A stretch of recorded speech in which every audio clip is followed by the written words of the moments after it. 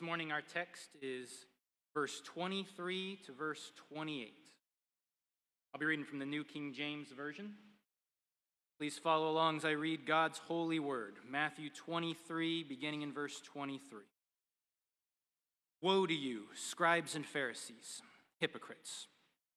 For you pay tithe of mint and anise and cumin, and have neglected the weightier matters of the law, justice and mercy and faith. These you ought to have done without leaving the others undone. Blind guides who strain out a gnat and swallow a camel. Woe to you, scribes and Pharisees, hypocrites! For you cleanse the outside of the cup and dish, but inside they are full of extortion and self-indulgence. Blind Pharisee, first cleanse the inside of the cup and dish, that the outside of them may be clean also. Woe to you, scribes and Pharisees, hypocrites! For you are like whitewashed tombs, which indeed appear beautiful outwardly, but inside are full of dead men's bones and all uncleanness. Even so, you also outwardly appear righteous to men, but inside you are full of hypocrisy, lawlessness. Hard words this morning, brothers and sisters. Let's pray. Father in heaven, hallowed be your name. We have your word before us. These are words that Jesus spoke to scribes and Pharisees 2,000 years ago. The scribes and Pharisees needed to hear these words 2,000 years ago, and because it's in Scripture, we need to hear it today. We pray that you'd speak to us through your word. Change us through your word. Increase our wisdom and increase our love through the ministry of your word. We pray these things. And please be seated.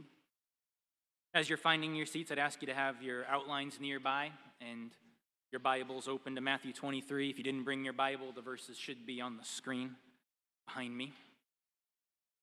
For those of you that are readers, it's possible in your reading that you read older books. And there's always the challenge with older books of figuring out, as you're reading the book, different cultural things that are connected to the culture of the time frame when the book was written. I've been reading with my kids 20,000 Leagues Under the Sea, and it's written from a different time. So to remind yourself that when these things were being spoken of, these things, the ships that were imagined in the book, they weren't around yet. And reminding yourself of what it would have been like the original reader, so you can get the magnificence and wonder it would have been for those first readers. Sometimes when you're studying those kind of books, we'll call them the gaps. And when you're reading old books, we have gaps we have to bridge. Maybe the book was written in a different language, so we have a language gap. Maybe the book was written where the culture is as vastly different as can be. Then we got a culture gap. All sorts of different potential gaps we have, especially as the books get older and older. And then when we're talking about the Bible before us, we're talking about a book that the newest parts of the New Testament are still about 2,000 years old. So it was written about 2,000 years ago. It was written in a different language on the other side of the world in a very, very different culture. We have gaps. To best understand what we have before us, we have the job of not just reading what's before us, but trying to properly bridge the gaps. And sometimes that's harder than others. The text that we have before us today is talking about a theme. And that theme revolves around hypocrisy, and it revolves around people trying to impress those around them. That is a theme that is timely, obviously. No matter the culture, no matter the place in the globe, there are definitely people everywhere and every time that need to be told the warnings of hypocrisy and the warnings of living for others instead of living for the Lord. So we have this text before us. Pastor Brian began this series a couple of weeks ago. So all of chapter 23 is very much connected. It's very much the same lesson, the same speech, the same lecture, whatever you want to call it. We're in the middle of the woes. So as we get to verse 23, we have that word woe. Woe to you, scribes and Pharisees, hypocrite. We saw the word woe last week. We saw the word hypocrite last week. So to remind ourselves that word woe, that's a word of shame. It's a word of rebuke. It's some languages literally a word of curse. It's a real harsh word. Woe to you, scribes and Pharisees, you are hypocrites. I think there's a picture of masks behind me at some point in the next few minutes if we can get the screens working. You've probably seen the masks before. The word hypocrite in the Greek literally means the one who wears the mask. This takes us back to how theater used to be performed in Jesus' day. So if we can envision going to the theater, we'd be at the amphitheater, we'd be seated appropriately so we could hear the performers. And when the performers came out in that culture, they would literally wear masks. So when the performer would be reciting their lines, if the performer was supposed to be sad, would hold up the sad mask. And he would deliver the lines, and so you knew as the audience, when the actor is saying those lines with that mask, the character is sad. And then a few minutes later, the actor would hold up the other mask. And you would know when you're hearing those lines, the character in the performance is supposed to be at that time happy. You're the one who, at the right times, wears the mask. So if you were walking to the market and you ask someone, what's your profession? And their answer was, I'm a hypocrite. They would be saying, I'm a stage performer. I wear masks. I recite lines. I memorize my lines, and I go out and I perform at the amphitheater. I hold my mask as I perform on the stage. In that context, to say, I am a stage performer, I am a hypocrite, that wouldn't have been insulting. That would have been a profession. It would have been just as good as any other profession. Nothing wrong with that, of course. But if I point my finger at you and I say, you're a hypocrite, you're an actor, you're a pretender, that was as insulting back then as it would be today. You're not real. You're not showing me the real you. You're portraying something that's fake. You are acting. This was a sharp word from Jesus. And we see every time he says hypocrite, he then gives the reason. He's not just blankly throwing darts at him. He's got a reason. Woe to you, scribes and Pharisees, hypocrites, for you pay tithe of mint and anise and cumin, and have neglected the weightier matters of the law. So in this situation, the reason they're called hypocrite here is because of their tithing principles. Now that I'm a pastor, every time the word tithe comes up, I have to teach about it, right? It's part of my job. And maybe when you heard that word tithe, you kind of cringed a little bit. I think we all know that there are those churches where it seems like every single week it's a sermon on tithe. And they're always asking for your money. So maybe you came from one of those churches and maybe you're like, I don't want to hear that. And some churches know that. So some pastors avoid ever teaching about tithing because they don't want to offend anybody. And that's wrong too. If the church always preaches, give us your money, that's wrong. And if the church never touches tithe, that's wrong because the Bible says a lot about tithes. And so it's the responsibility of the pastor to teach whatever's before them in God's word. So if we're talking about tithing, it is in Scripture. You can probably hear it in the word. Tithe literally comes from the word tenth, 10%. Okay, so in the Old Testament, there were very clear commands on the importance of the Israelites giving their tithe. Like there's a few verses that should be on the screen behind me. Deuteronomy chapter 12, verse 6. There you shall take your burnt offerings, your sacrifices, your tithes, the heave offerings of your hand, your vowed offerings, your free will offerings, and the firstborn of your herds and flocks. You look at that verse, you say, that sounds like they're giving an awful lot more than a tithe. And they did. If we look at the way the Israelites were supposed to give way back in the theocracy of Israel, according to some Jewish historians, they were probably given 22, 23% of their finances and their crops and stuff. And it was more than just the finances. We remind ourselves that the theocracy of Israel was very different than us today. Here in America, we've got a separation of church and state. They didn't have that in Israel. The religious world and the political world very much were connected in Old Testament Israel. So there was more giving, and then we also remind ourselves that your livelihood in Old Testament Israel was very much based on land. You had land and you did something with your land. You grew crops, you had cattle, you had something. If we remember our Old Testament really well, there was one tribe that didn't have any land. The Levites had no land, but the Levites still had families. They had need to provide for their families. So the way of provision for the Levites was when the other 12 tribes were very faithful and they gave of their tithes and their offerings. Some of that was burned unto the Lord in sacrifice, and some of that was distributed among the Levites so they could care for their family. So tithing was a holy act. Tithing offerings, those were also ways to care for those in need, to care for those that took care of the religious life in your community. Very, very important thing. I mean, look how seriously God takes it in Malachi. Malachi 3, verse 8. Will a man rob God? Yet you have robbed me. But you say, in what way have we robbed you? In tithes, offerings. God's rebuking Israel. You're bringing the worst of your crops. You're bringing the worst of your cattle. You're propping yourselves up as these holy followers of God, and you're doing the least possible.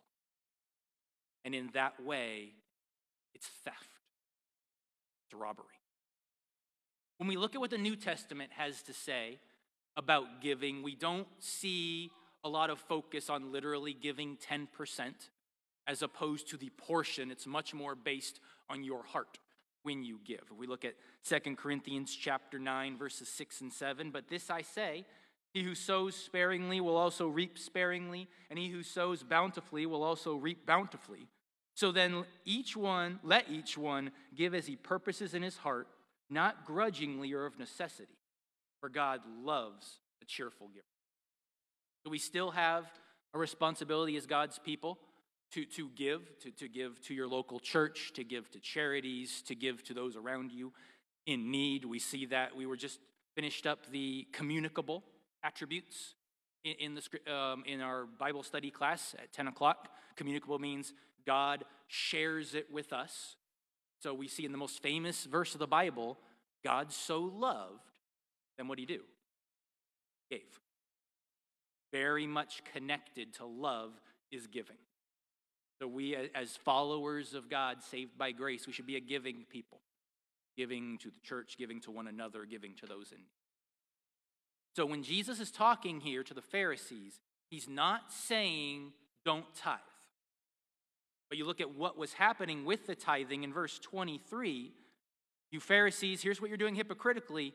You pay tithe of mint, anise, and cumin, but neglecting something else. So we've got this example. The Pharisees, the scribes, they're priding themselves, boasting, lifting themselves up. Look at how holy we are. We tithe even of the little herbs that we grow in the garden. And again, if you study the Old Testament, there was a giving of the crops, a tithing of the crops. So here are the Pharisees saying, look at us. Our devotion is such. The little herbs that we grow in our garden, cut them up, we measure them very carefully. We make sure 10% goes to the church because we love the law of God and we love the Lord. And you look at that and you go, wow, I don't take that kind of time. I'm not that devoted to the word that I literally measure out the little herbs from my garden. Wow, maybe I need to step up my game. Wow, they're so much holier than I am. And if you're thinking that, you're thinking exactly what the Pharisees want you to think. And Jesus looks at those actions, he looks at their heart, and he says, you're a hypocrite. You're a mask wearer. You are portraying yourself as holy, as devoted to the law, when you couldn't be further from the law, and it's shown because you reject three really, really important things: justice and mercy and faith. And they should have known the importance of justice, mercy, and faith if they are that devoted to the Bible as they claim to be. Let's look at Micah, one of the most important verses in the Bible as far as I'm concerned. Micah 6, verses 6 through 8. With what shall I come before the Lord and bow myself before the high God? Shall I come before him with burnt offerings, with calves a year old? Will the Lord be pleased with thousands of rams, 10,000 rivers of oil?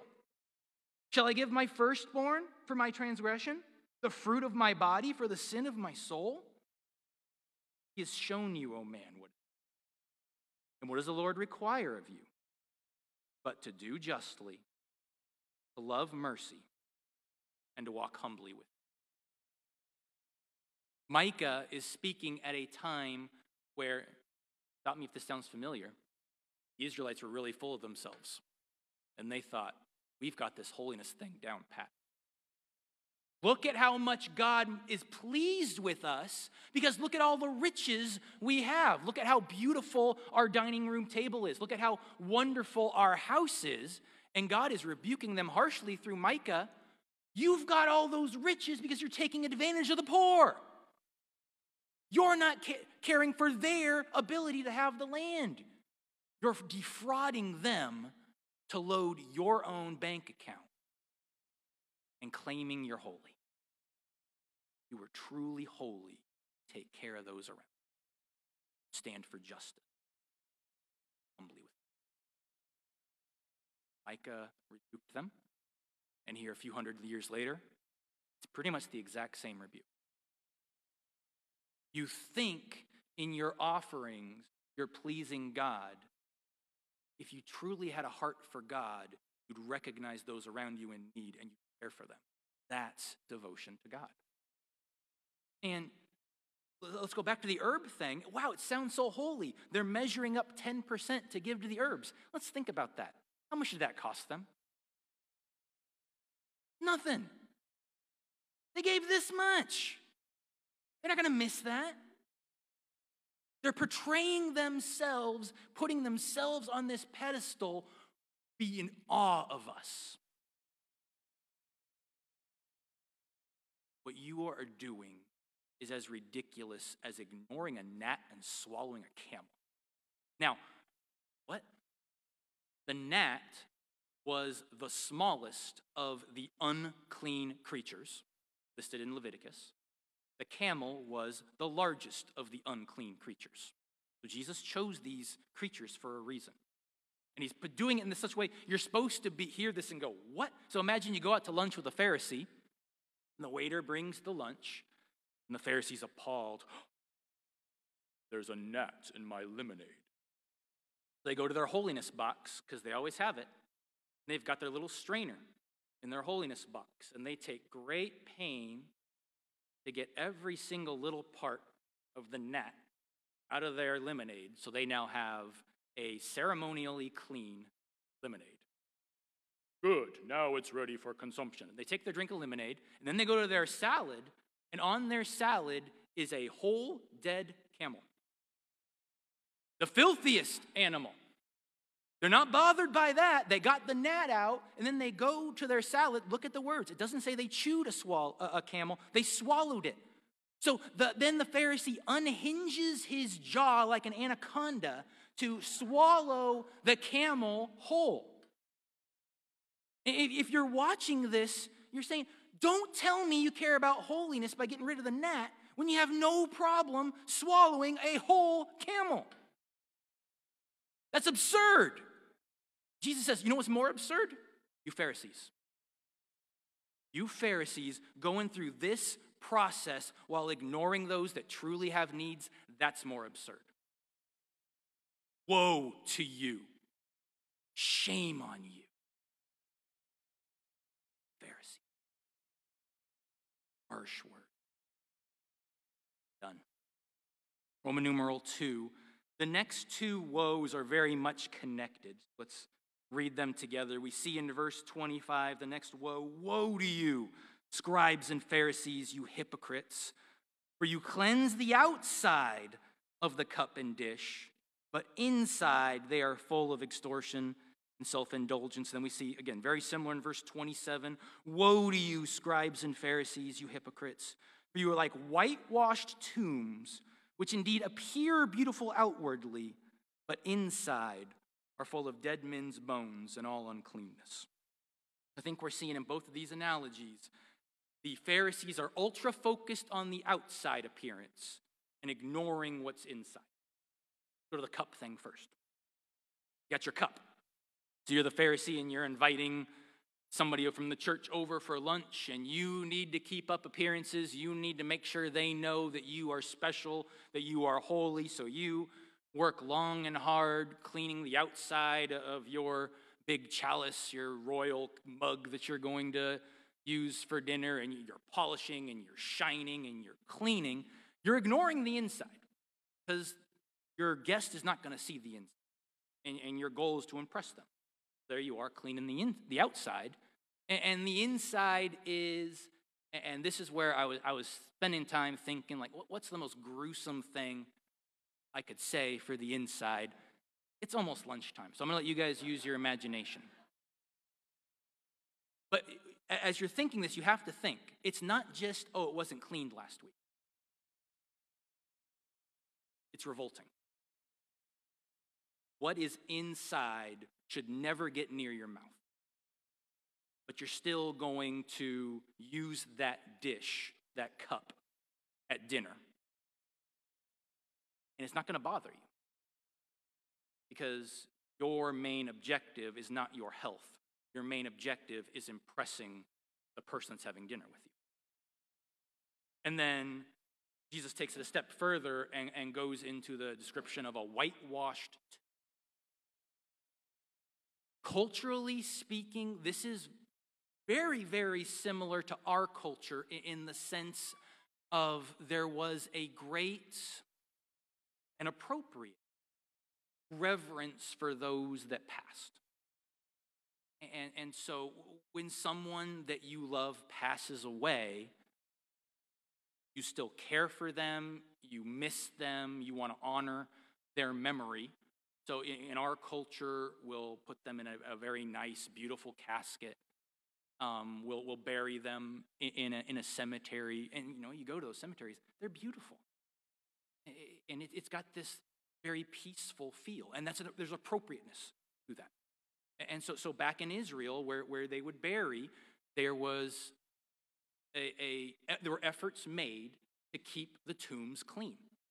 They'd have a whitewashed surface, very easy to bleach, very easy to clean. So as you'd be going by, you would see a beauty.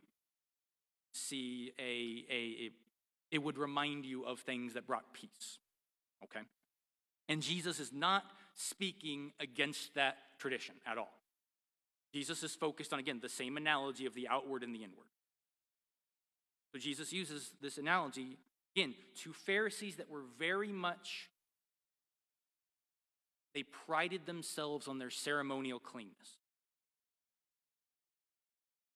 You can work as hard as you Pharisees want on cleaning the outside of the tomb.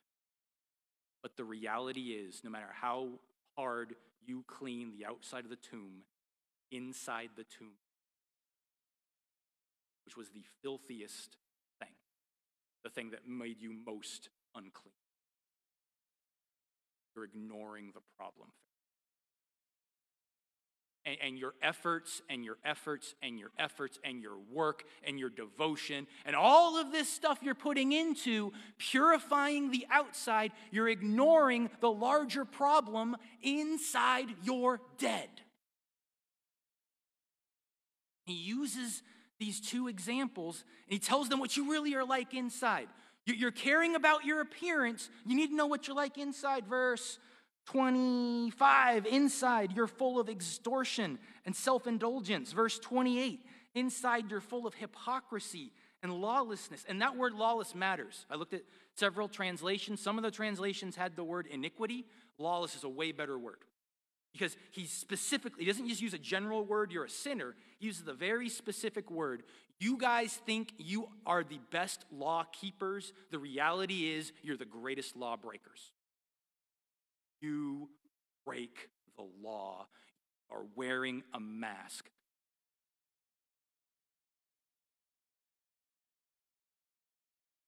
That word is hard. Let me give you a sad truth. They didn't care. They didn't care about their. There was a reason they were only working on the outside, because they only cared about the outside. Here's your phrase. You got that little box. Write down in a sentence or two what the sermon's about. Here's what the sermon's about. They didn't care about holiness. They cared about the appearance of holiness. And there's a big difference. They didn't care about devotion to God. They wanted everyone to believe they were devoted to God. Their focus was not there. Focus was in the me. How impressive can I look? Heartbreak. Here is the. If you flip your outline over, God says how he will answer when your heart is that wrong and all you care about is the praise of others. God punishes you by giving you exactly what. Let's look at a few verses from Matthew chapter 6. Matthew 6 verse 2 says, "Therefore, when you do a charitable deed, do not sound a trumpet before you as the hypocrites do in the synagogue and in the street, so that they may have their glory from men.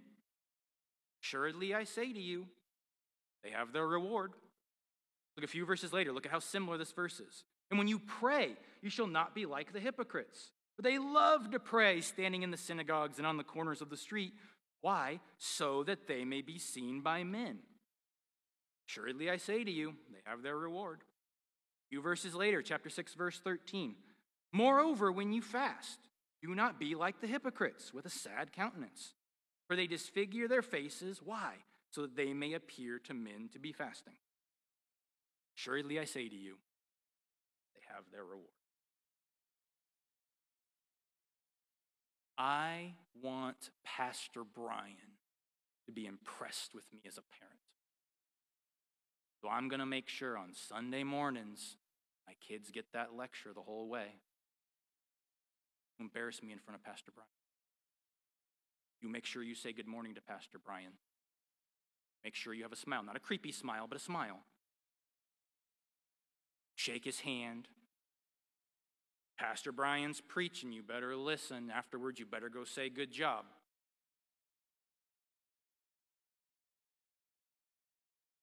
And then on the way home, I ask, "Smile at Pastor Brian?" "Oh, Pastor Brian, good job." And I dislocate my shoulder, patting myself on the back for what a good parent I am. My efforts were not, let me honor the Lord by being a good parent. My efforts were, let me impress Pastor Brian. The appearance of hope.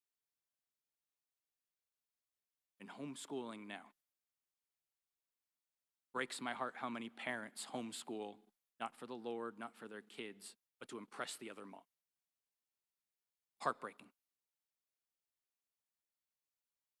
Aim higher.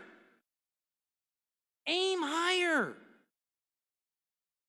I'm going to focus on pleasing other people, people that might forget about me the next day. Aim higher. Got to put enough social media posts and get enough likes. Who cares? If that's your reward, God will give it to you and you will feel as empty afterwards as you do before. And you'll need it again and again and again. And like Ecclesiastes said, you'll feel empty till you finally look to God. But we're stuck aiming low. Notice I said we. At this point in the sermon, if you're not convicted, I did a bad job. Or you did a bad job listening. Something happened. This passage spoke to the Pharisees. Jesus directly spoke to the Pharisees. You're hypocrites wearing a mask trying to impress the wrong people.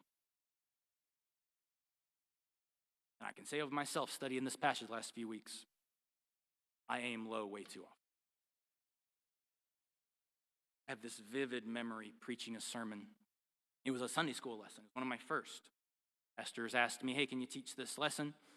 And I knew there was going to be a guy sitting about row 3 or 4, and I knew he had a high standard. I was a 30-year-old who looked like I was 14.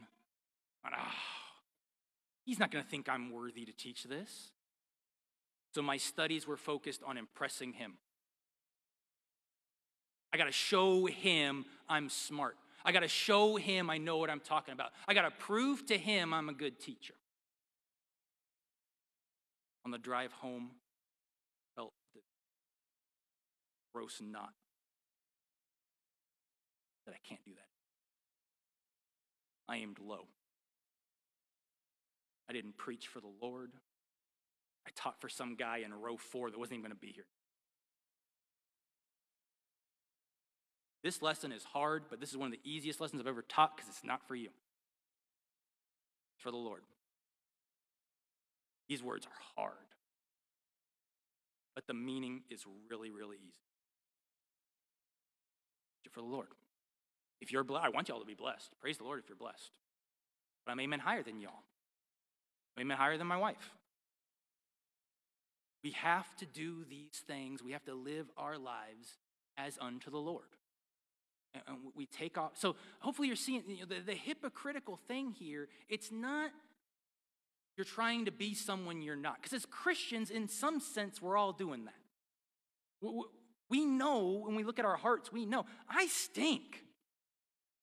I've got all this pride and all of this evil within me. We know that exists, but we also know we're saved by grace, and so we're aiming higher. And that's not hypocritical. It's not hypocritical to try to live as unto the Lord. It's not hypocritical to try to be what God made us to be. I want to be very cautious about that. I'm not saying don't smile. Pastor Brian did a wonderful Sunday school today. We're supposed to be a blessed people because we have a blessed God. So we can smile. We can have had a rotten morning and still smile. That's not the same thing. The rebuke here is you're not trying to fix the real you. You're just trying to impress those around. And that's what we got to get rid of. So as we look in the mirror and we say, I'm not, he's talking to the Pharisees, but he's talking to me. Oh, man. Feel free to look at the mirror and recognize that, but then take your eyes off yourself real quick and look at Christ. Because in Christ, we have the exact opposite. We have the one who never a single instant of his life was, who always had his focus where it should be. Look at those verses with me on Roman numeral 3, letter A. His focus was God's glory. John 13:31. So when he had gone out, Jesus said, now the Son of Man is glorified, and God is glorified. John 17, verses 3 and 4, this is Jesus' great high priestly prayer. And this is life eternal, that they may know you, the only true God, and Jesus Christ, whom you have sent. I have glorified you on the earth. I have finished the work that you have given me.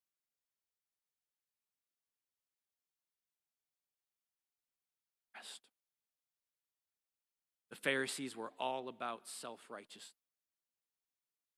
By God's grace, we don't have to.